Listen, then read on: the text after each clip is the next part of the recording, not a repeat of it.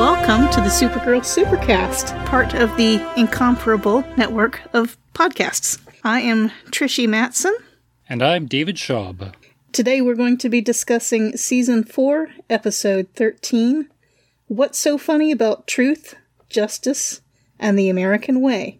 David, I believe you have a recap for us on this episode. I do. Lena starts working with the DEO. Wait, Lena isn't sharing her research, but that's why they broke up.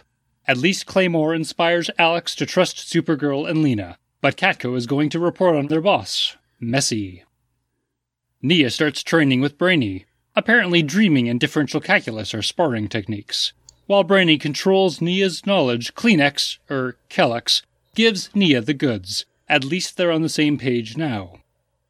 Hat breaks Manchester and Menagerie out to form the elite. They teleport around, killing alien killers, and become popular. After using Supergirl to get Claymore details, they try to blast the White House. Supergirl stops them, but the elite escape with Brainy's Legion ring. The president built an orbiting weapons platform. Even Haley is shook. Supergirl chooses to blow it up, after arguing that America should only have her for protection. John questions his pacifism through a series of clunky scenes. And Ben Lockwood becomes the director of Alien Affairs. Oh my. Right, so quite a few things happened in this episode. They didn't really explain the title, unless, you're just talking about idealism in general, and the struggle against, realpolitik, or whatever you want to call it. I understand that has something to do with a comic book title that I haven't read. But for Superman? Yeah, it's a reference, I believe, to a comic about the elite and about how Superman has to make choices about levels of violence and that kind of stuff. I have not actually read that comic, but I agree that it only barely fits into this episode. But what do you do?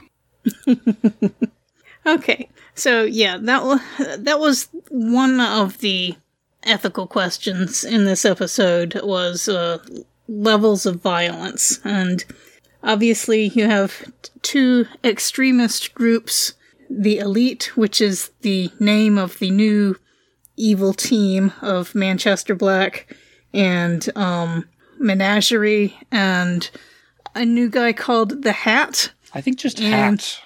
Just Hat, okay. And a Mirai that apparently survived. A Mirai that gets no lines and has no name. It's very sad. Yes, they even on the team, it is depersonalized. Yes, even to the point where they make the joke to Kara, they all look alike to you. Yes. It was just sad. The Mirai does not get a good role in this episode. No.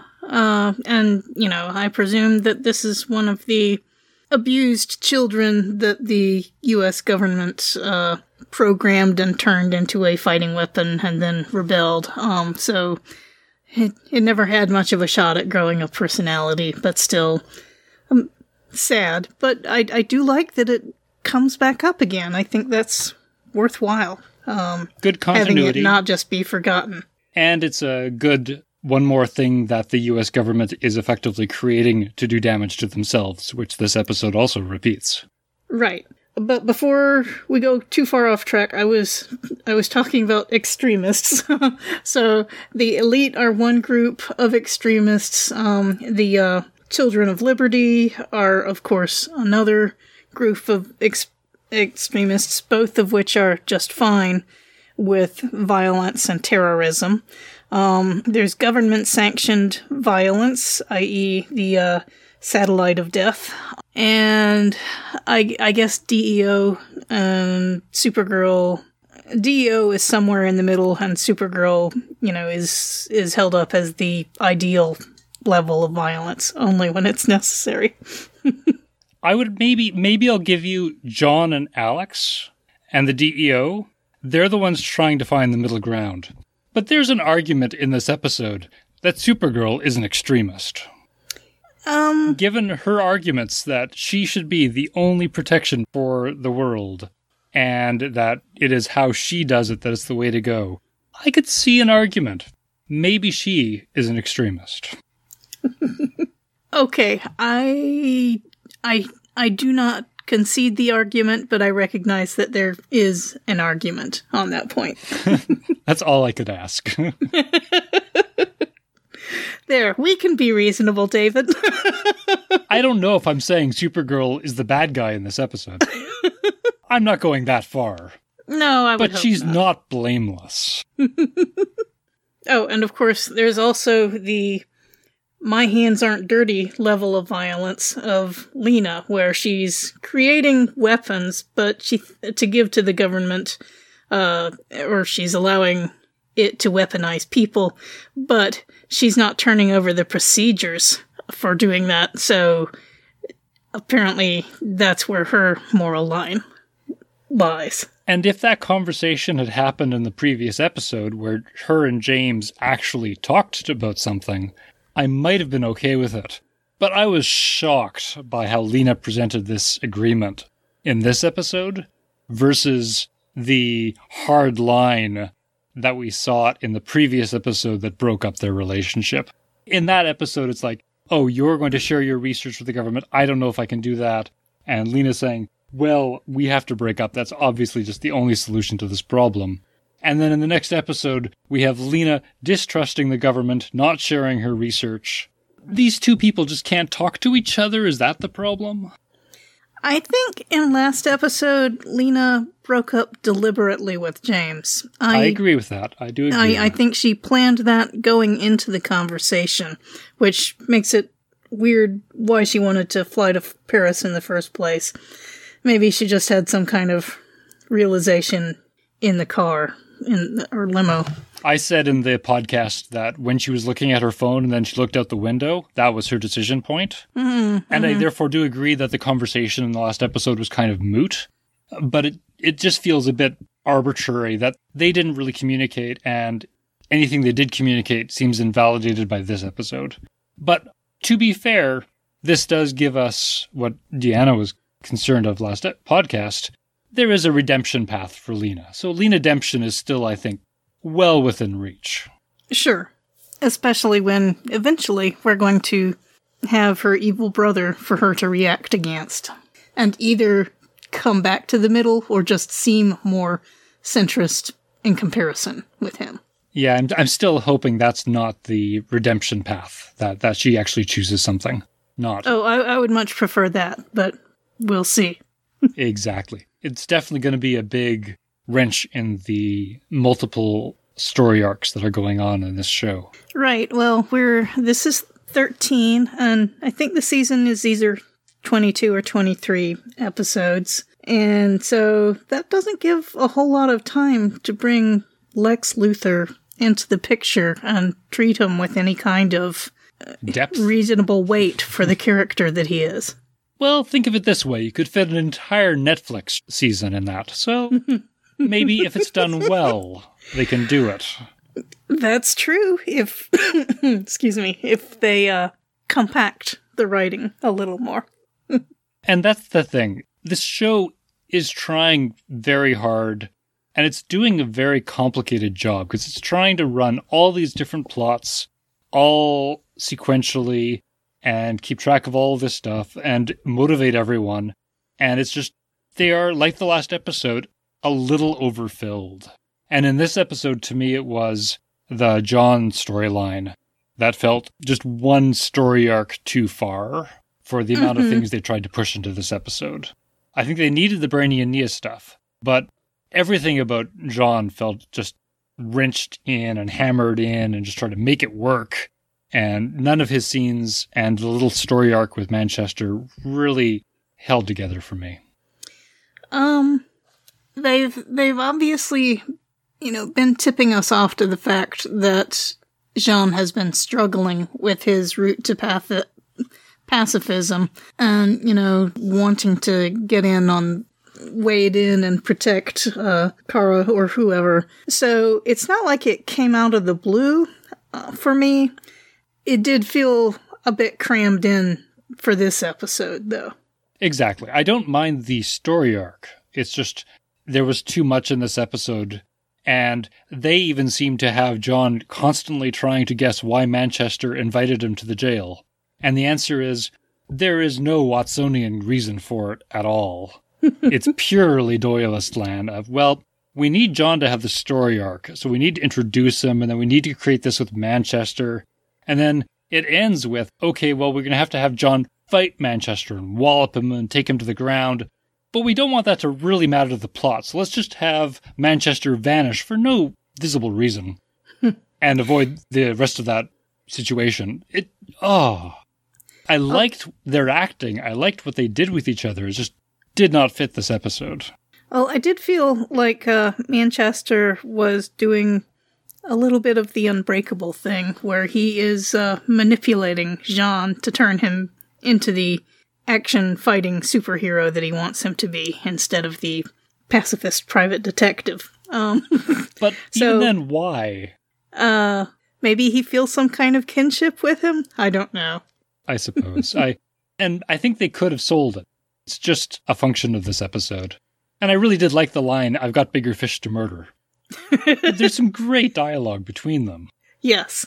But it was just crammed. Oh well.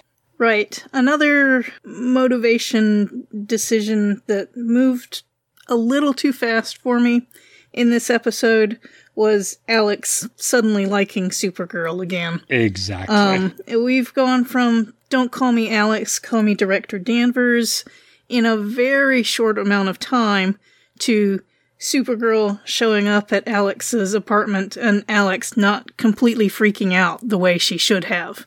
The line was, "Oh, you make house calls now?"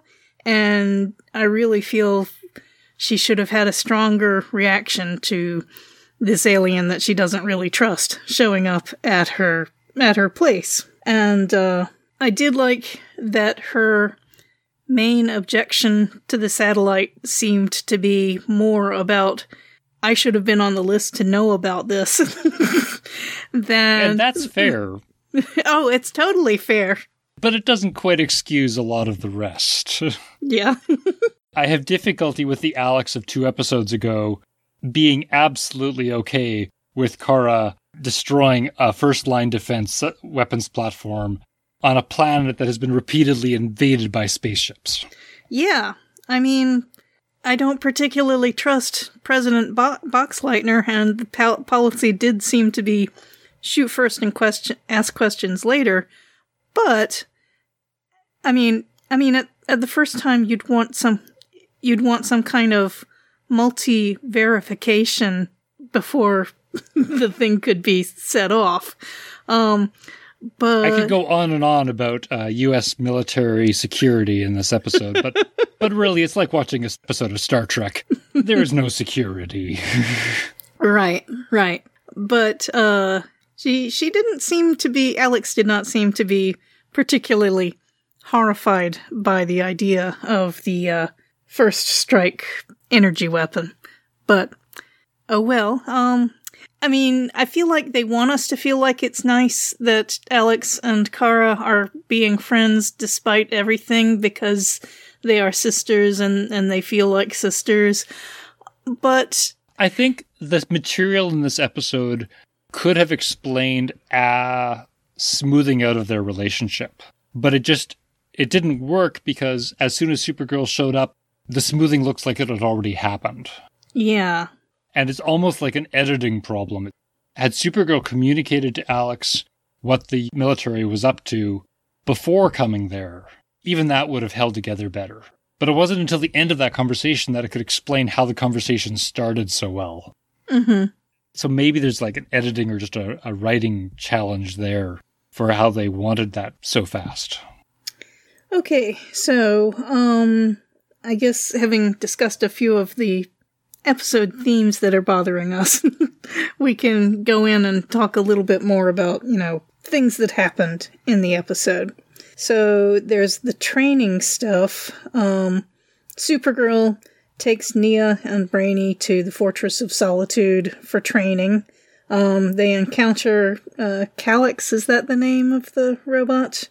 Calyx, I think. Right. Brainy instantly dislikes him, I suppose, because being an advanced I forget what the biomecha form, whatever. Anyway, he probably feels some kind of bad comparison with this training with the Fortress Butler robot, whatever it is. I was really trying to understand what they wanted us to think about that. Like, these two are not getting along almost to a comedic level. And yet it wasn't funny. And yet it wasn't funny, and that's often a problem with the attempt to use Brainy for humor. But was it just trying to be funny? I just ended up going, but why are they so upset at each other? And to imply, well, one's a cyborg and one's a robot, so they don't like each other? Really? I mean, that was the only reason I could think of for that, but all right. They had been introduced before. I didn't notice this as much in that time, but maybe there was some previously as well. Was this the first time that Brainy/Brainiac 5 has been named out as Quarrel Docs? Because I had to look him up on Wikipedia to reconfirm that actually is his name. I don't remember his name being used before, but it could have happened very quickly when we were first introduced to him, but I don't remember him being called anything other than Brainy or Brainiac. Makes sense that if you're going to have someone to use a different name, Calyx is probably a fair entity to do that. Strange, nonetheless. I really did not understand why they wrote them that way and made it so heavy-handed. I suppose it's because they are the competing sources of information for Nia to some degree. Okay. Another thing that happened is that the evil rookie, the not Nia character, Mackenzie, talks to James and asks to pick back up her investigation again, which James had kind of quashed before. And this time James says, yeah, you should look into that and see if you can get your source to go on record. So, I guess James actually does his job. Right. He makes the right decision, even if I'm not completely convinced it was for the right reasons. Is this he's no longer dating so he's objective again? Or is he being just a teeny bit spiteful against Lena? I don't know. I didn't interpret it as spiteful. I interpreted it as I am no longer compromised. And therefore, suddenly not having that as in the back of my mind, I'm just going to do what I should have done the first time. I didn't interpret it as spiteful. I suppose that's possible. But again, they're still about to do this report on their boss. And that's not going to be pretty. No. I can't imagine that she'll take it well. Okay, let's talk about Ben Lockwood. He's at a bar in D.C.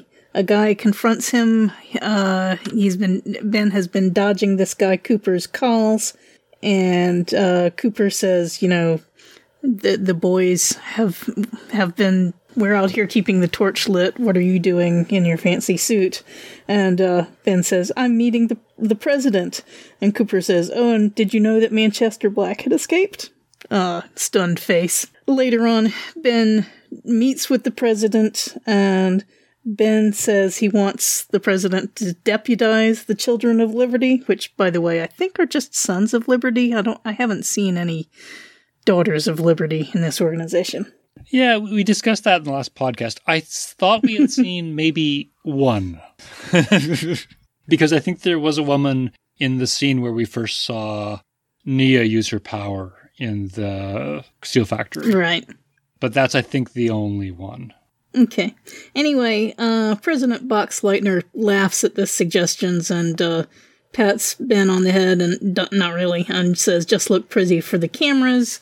Ben later shows up at a meeting of the Children of Liberty, all upset because nobody called him that this meeting was happening. And Cooper says, hey, you said before we are all Agent Liberty, and we are agents, and agents means acting and getting things done. And Ben takes his, gold or bronze looking mask that they had been using as a symbol and uses it as a bludgeon to beat the heck out of Cooper and says, I hope nobody else questions my leadership. And they're all like, no, you're the boss. I want to know if that surprised anyone. I I don't know. It wouldn't have surprised his local chapter because they've seen him do things before, but this was supposedly some kind of national meeting, so of the underground. Or surprise the audience. Oh, what, did it surprise the audience? Well, not me, no. No. We were just waiting for the fuse to go off. Right. We also had a scene where, before he snapped, where he was, it sounded like he was talking to his wife, Lydia, and then it turned out it was just a voicemail. So I don't know if there's trouble in the household or if she was just, off running errands or whatever. Then finally, after everything goes down with the satellite, Ben meets with the president again, and the president says, I can't deputize all your people, but how about you take charge of alien affairs for me? And Ben is very pleased by this.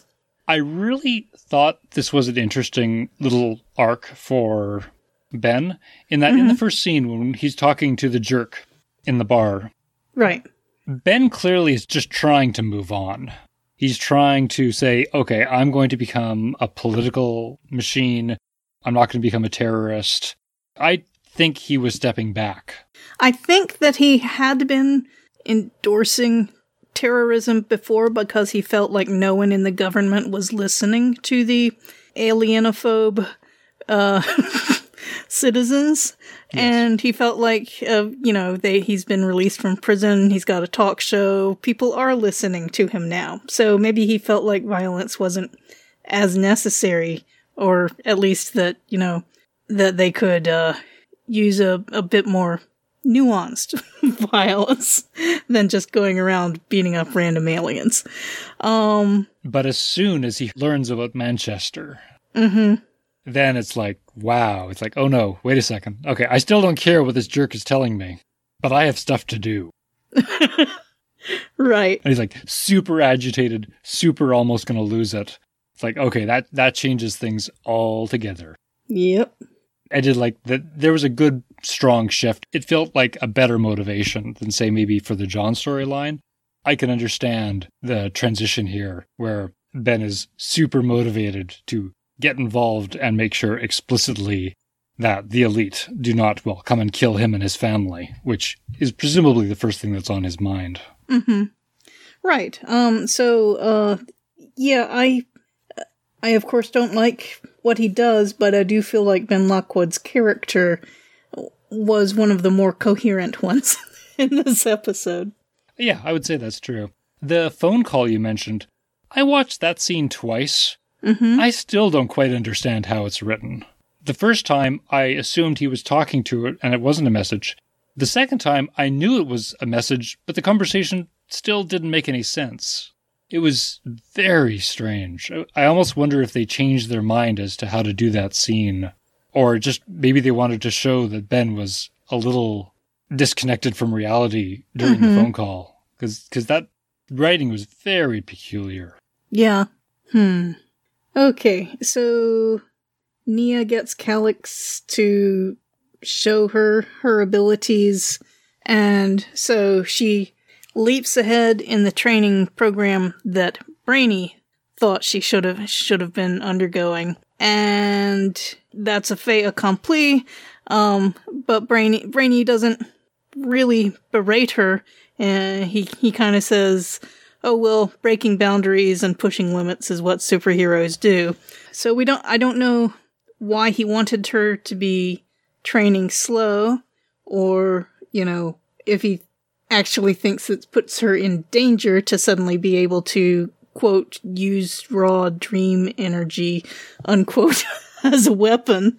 The super science is beyond. I'm a little disappointed because we have so many characters who punch, and I thought Nia was going to be, kind of an informational character, and now she's going to be another physical battler, and I find that slightly disappointing. I think she could have been more interesting if she hadn't learned to be an offensive fighter so quickly.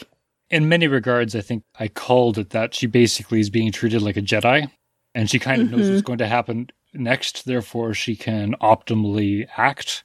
And maybe she's stronger than humans also, it's kind of hard to tell. But I agree. I was so hoping that their training was going to be all hanging out in mind palaces and dream analysis. And I was really hoping for that. And then the silliness of dreaming and differential calculus, just, what are they doing? Oh my. Yeah, she really should be reading dream analysis books, or, I mean, maybe Earth human dream analysis wouldn't be the same as whatever her alien race dream symbology would be. But then again, she was raised on Earth, so, I mean, some of the culture must seep through. But, well, I already said, I'm disappointed. I am as well. Especially because in the scene in the steel factory, I kind of liked how they did that. They gave her sort of shots of what was going to happen and then actions. And maybe this is a director issue where they've just had a different director who decided to present it in a different way. But this is remarkably different than that scene. And I really liked that scene of her first using her powers in combat. And I was really bored of them in this one. So maybe they will do it better going forward. I think another interesting angle on this is I agree that I don't quite understand Brainy's motivation, because he seems fixated basically on removing Nia's agency for deciding how to train. And his initial reasons are, I'm from the future, I can't tell you things from the future for temporal wibbly-wobbly reasons. Right. But obviously, Kellex just knows what is known in our time about her planet and her species. And that was all the information she wanted anyway. So it just seemed this bizarre, him putting up blocks in front of her for no really good reason. Maybe just so that we can get the scene where, he approves when she decides to reclaim her agency and just push forward. But it did seem a bit strange, because the reasons did not jive with what we actually saw. Yeah. Brainy thinking that he knows better than everybody else is basically his modus operandi. Maybe Nia just hasn't developed whatever it takes to push back against him effectively. Although she did manage to go behind his back effectively. In this case, yes. Right, in this case. It does seem to fit in that previous episode when Brainy acted the dude bro. Because Brainy kind of acts the dude bro sometimes. Well, yeah, the condescending cyborg splainer. The only person more condescending in the show than Brainy is Supergirl. She's just nicer about it. She has the social skills that he lacks. One of the things earlier about combat fighting, I was very, very confused why, when Manchester and Hat were breaking out, that they decided to give Manchester a sword, which he then proceeded not to use because this is a TV show and they can't show bits of limbs being chopped off all the guards. No, it was the stupidest fight. He had this sword and he was just hitting their billy clubs with it. It was such a stupid fight. Yeah. I've seen this in the Teenage Mutant Ninja Turtle cartoon. I don't really need to see this here. If you don't want to show limbs flying like we're in Deadpool, that's okay. But then don't give him a sword. Yeah. Just a bizarre choice. Yeah. I kind of have to view that as a writer fail, because Hat didn't seem... I don't think it was that they were saying Hat is stupid for giving him a sword. It just... maybe impish. Maybe. It was just a little oddity that didn't really... Not only didn't work, but just looked silly while it was happening. Hat is certainly presented as remarkably powerful. I don't quite understand his powers, because it turns out he can't just be shot. There's a lot of power there. He can pull things out of his hat, like swords. He can use the hat as a flying weapon, like in the James Bond film. He can do some kind of swirling black cloud that comes in out of the hat and teleports him, if I understand that correctly. I don't know, there's that scene later with Manchester Black vanishing, but other than that, yes, he has some type of teleporting power. I thought maybe Manchester Black vanishing was the Mirai picking him up. Can it do things that the Mirai touches become invisible too? I don't. That was always sort of a glowy, hazy thing. I don't know. Maybe that's what it looks like when Hat pulled Manchester Black out of his hat. Maybe. Don't know. Okay. Well, you mentioned good lines before, and yeah, there definitely were some really good lines in this one. When Supergirl meets Manchester Black and the menagerie at the diner, Manchester Black says, "Let's make a deal," and Supergirl says, "I accept your surrender." It was an obvious line, but it was fun. Well delivered. Never. I entirely wrote down those 3 lines as well. I thought they were wonderful. Though really, almost the line before it, where he asks why she didn't use the door, might be the best in the entire episode. Why did she come through the ceiling? Yeah, let's see, what else did I like? There's a super science one, where they describe the map, which is described as a flash that they don't actually put in the show, which is strange, as a superliminal stimuli embedded in structured light, which I'm pretty sure translates to Supergirl saw it. Let's see. I also liked Manchester Black saying that, talking about how they know about the satellite because they questioned government agents, and that's why we formed this band of merry men and menagerie hymns. And he says, "All right, sorry, merry people." He's not offended. He'll take that correction. Absolutely correct. Yes, that's true. Sorry. But I just liked his delivery of that. I do enjoy that actor, even if his reasoning and actions are of course, I cannot endorse them. But I really enjoy having him on the show. Brimming over with charisma. His other good one was referring to Ben Lockwood as the Grand Bloody Wizard of the Children of Liberty. It was a pretty great name for Ben Lockwood. Yeah. There's other bits of dialogue which I thought was really strange. One is the trick you do, which is, if you keep saying the same thing, maybe the audience will believe it's true. Mm-hmm. And the one that they constantly repeat is a line which basically goes, "is launching a satellite that will shoot down any alien spacecraft trying to enter our atmosphere." Now that line is said a couple times. Not by anyone who programmed the satellite, or is in charge of the satellite, or actually decides what the satellite shoots. That's true. As far as I can tell, Supergirl and Jean did just take Manchester Black's word for it, that the satellite was gonna shoot, no questions asked. Yeah, and there's no basis for that. Other than a couple of things the president does. I think the president is pretty reasonable in this episode, and they're making him out to be the bad guy. And even Haley feels like she's been worked around and is shook from her not knowing. But I'm having difficulty, and maybe this is just Bruce Boxleitner being so darn nice. But his line, "I will not apologize for protecting my country," that seems fairly reasonable. As I said, this is a planet that has been invaded by space aliens. Having a weapons platform in orbit doesn't sound that unreasonable, and it's only because every time they bring it up, they describe it shooting down any alien spacecraft. They don't have to shoot every alien spacecraft. I mean, it could. Right. But it's just a weapon, and I agree that I'm not all generally for weaponizing space, but there's an argument here. And he was absolutely flatly right when he said that Supergirl didn't have to destroy the satellite. Oh, absolutely. And she flat out lies and says there was no other way. And she's lying.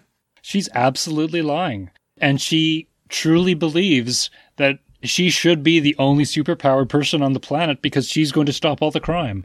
Well, her and Jean Jones. Maybe, but her and her super friends. Right. Oh, and that's another point. They did actually use the word super friends in this episode. To mean what it means. It's just, in all of their conversations, I have a real difficulty siding with Supergirl. And I still don't know if I see that Baker is doing anything horribly bad, except for, of course, giving Ben Lockwood an important position. But in some regards, he only did that because of Supergirl's actions. Oh, right. It was absolutely a reaction to what Supergirl did. Because before he just patted Ben on the head. And here he was definitely, oh yeah, you're gonna do that? Well, watch what I can do. Again, that's a bad choice. That will probably bite him. And again, his previous bad choices of putting everyone in a normal jail, that obviously bit him. So we'll see what happens. I don't know. I have difficulty. Like, Supergirl makes the argument, will you answer to your electorate the first time Claymore shoots down an alien ship that means us no harm? I don't know, Supergirl. I don't know if I see that happening. One, It doesn't have to shoot it down. Two, the electorate won't know that it meant any harm. And three, I don't know if most of the population is going to be all up in arms about it. And maybe that's bad, but it's really not much of a threat against this president. Yeah, that was a very ineffective argument, given that she knows there are so many alien bigots out there, and given that the government would probably control the information about whatever shoot-down happened. At least it would control what it said that it knew about that alien ship. Did give me a question, though, because as far as I can tell, for some reason, whatever backwards corner of space Earth exists in, why are the only alien ships that arrive either space invaders or refugees? Yeah, where are the trading fleets? Exactly. Where's the trade? Where's the diplomatic missions? Where's talking to other alien governments? Other alien governments might have an issue if Earth instantly blows up any alien ship that comes around Earth. Mm-hmm. Like, that's declaring war on some alien planet. That's not a good plan. Right. So it just seems a bit strange that the aliens only do a couple things, which are alien bad guys or maybe some weird heavy-handed allegory for Jews in Egypt. Yeah. One other thing I wanted to discuss was that when Haley was being miffed about her not having been told about the satellite weapon either, she said something about the president has been making, I don't think she used the word erratic, but some odd choices lately or something like that. And I was trying to figure out what she would think was an odd choice for the president. Have we seen, we've seen him making choices we disagree with, but has he been doing anything all that odd? I don't think so. Okay, there's two things that she probably would question. I don't think she was for Ben Lockwood being released, but that one's a small one. The bigger one would have been Menagerie, because they said that it was the president's call for Menagerie to be put into a normal prison. And that's clearly a stepping on Haley's domain, and also was the wrong call, and was proven to be the wrong call. So that was one where the president used his weight to probably do something which she would have done better. But I agree, it's a bit strange. And even the stuff with the Moray, she seemed a little not in the loop. Because there's this question of, is Haley bad or not? And I'm still holding that I don't think Haley is bad. A little bigoted and biased, but I don't think she's bad. And I'm not even sure I consider the president bad. I just think he's a populist ass and tends to make horrible decisions. But either of them, I'm not sure if I would call them bad. I think this show does have a lot of interesting grayness where a lot of the bad guys, except maybe Manchester Black sometimes, there's a degree of complexity in their character. And even Supergirl, because she does keep acting consistently like a Kryptonian. And maybe not in the nicest ways. So, if we do accept Haley's statement that the president has been acting oddly, there are a couple of possible hypotheses for why that could be. He could just be an idiot. A populist ass, like you said. He could be somewhat controlled or certainly manipulated by someone. Come on, someone drop else. the Lex Luthor name. Right, given conservation of characters, that would probably be Lex Luthor, who we think he's in prison somewhere, but he could certainly be making donations. I'm sure the whole Lena... I'm sure he had many bank accounts that Lena and her mom never found out about. So I'm sure Lex is rich, even if he's in prison, and he could be just manipulating things that way, or there could be some kind of super evil science-y thing. You know, there's multiple possibilities for why Boxleitner could be acting weirdly, including just the one that he's making bad choices. And I think that's still the most likely, but I could be wrong. I'll give you one that you might like. This is a world with image inducers. Bruce Boxleitner might be Lex Luthor. Right. I had thought about that and then thought that was too far out. It might be, but I wouldn't put it past the show that they got rid of an alien using an image inducer, and they got Lex Luthor as president using an image inducer. And Lex Luthor does tend to end up as president. So that's true. It's a thing. They could run with that. I mean, I have a hard time imagining evil genius Lex Luthor doing all the boring stuff that a president is supposed to do, but then again, given current realities, that's not so far-fetched either. I'm afraid not. I think that's about all the thoughts I had on this episode. Is there anything else you wanted to discuss? The only thing I'm really looking forward to is the real tour that Alex is going to get from Lena. Oh, yeah. Because the one thing not referenced at all in that scene was Harunel being used in Lena's technology. Right. So that's going to get more interesting. Mm-hmm. Yeah, we'll finally find out more about what's been going on. I was pleased to finally see Miss Tessmacher again. She's been off of episodes for quite a long time. I mean, I know Lena likes to control every aspect of work, but we did see her working with Miss Tessmacher before, so I'm glad to see her back. And yeah, I agree. I really want to see the tour of the lab. I'm a little puzzled why Lena felt the need to set up a lab at DEO if she's just handing over products instead of procedures. That is a very good question. And maybe we'll find out the doylist reason going forward. Because really, a lot of stuff has happened, but for the most part, we're still in a holding pattern where we have about 4 sides all fighting it out in complicated ways, not liking each other. And it's going to just get messier. Yep. While I do have a lot of issues with some of the things in this episode, a lot of them are about the characters being interesting. Mm-hmm.